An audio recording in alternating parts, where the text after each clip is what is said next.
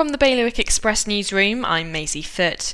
A new performance framework has been announced in Jersey to measure progress towards sustainable well-being. It'll be used instead of GVA or GDP to reflect how the island is getting on. A head chef working in Guernsey died because of his chronic cocaine usage, an inquest has heard. He was found dead in his home in November after a work night out. People in Guernsey have 4 hours to drop in and find out more about the planned transformation of secondary education today. An additional session's been arranged this evening before the consultation period on the planning application closes. And a French rapper has admitted driving dangerously around Jersey while over the drink-drive limit.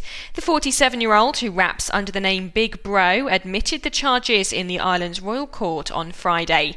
To read the full stories, visit bailiwickexpress.com. Your weather, mainly sunny with highs of 8 degrees. Bailiwick Radio News, sponsored by iQ. iQ, the Channel Islands' only official Apple premium reseller. See their full range of Mac notebooks and desktops. iQ, your local Apple expert. Liberty Wharf, Jersey and High Street, Guernsey.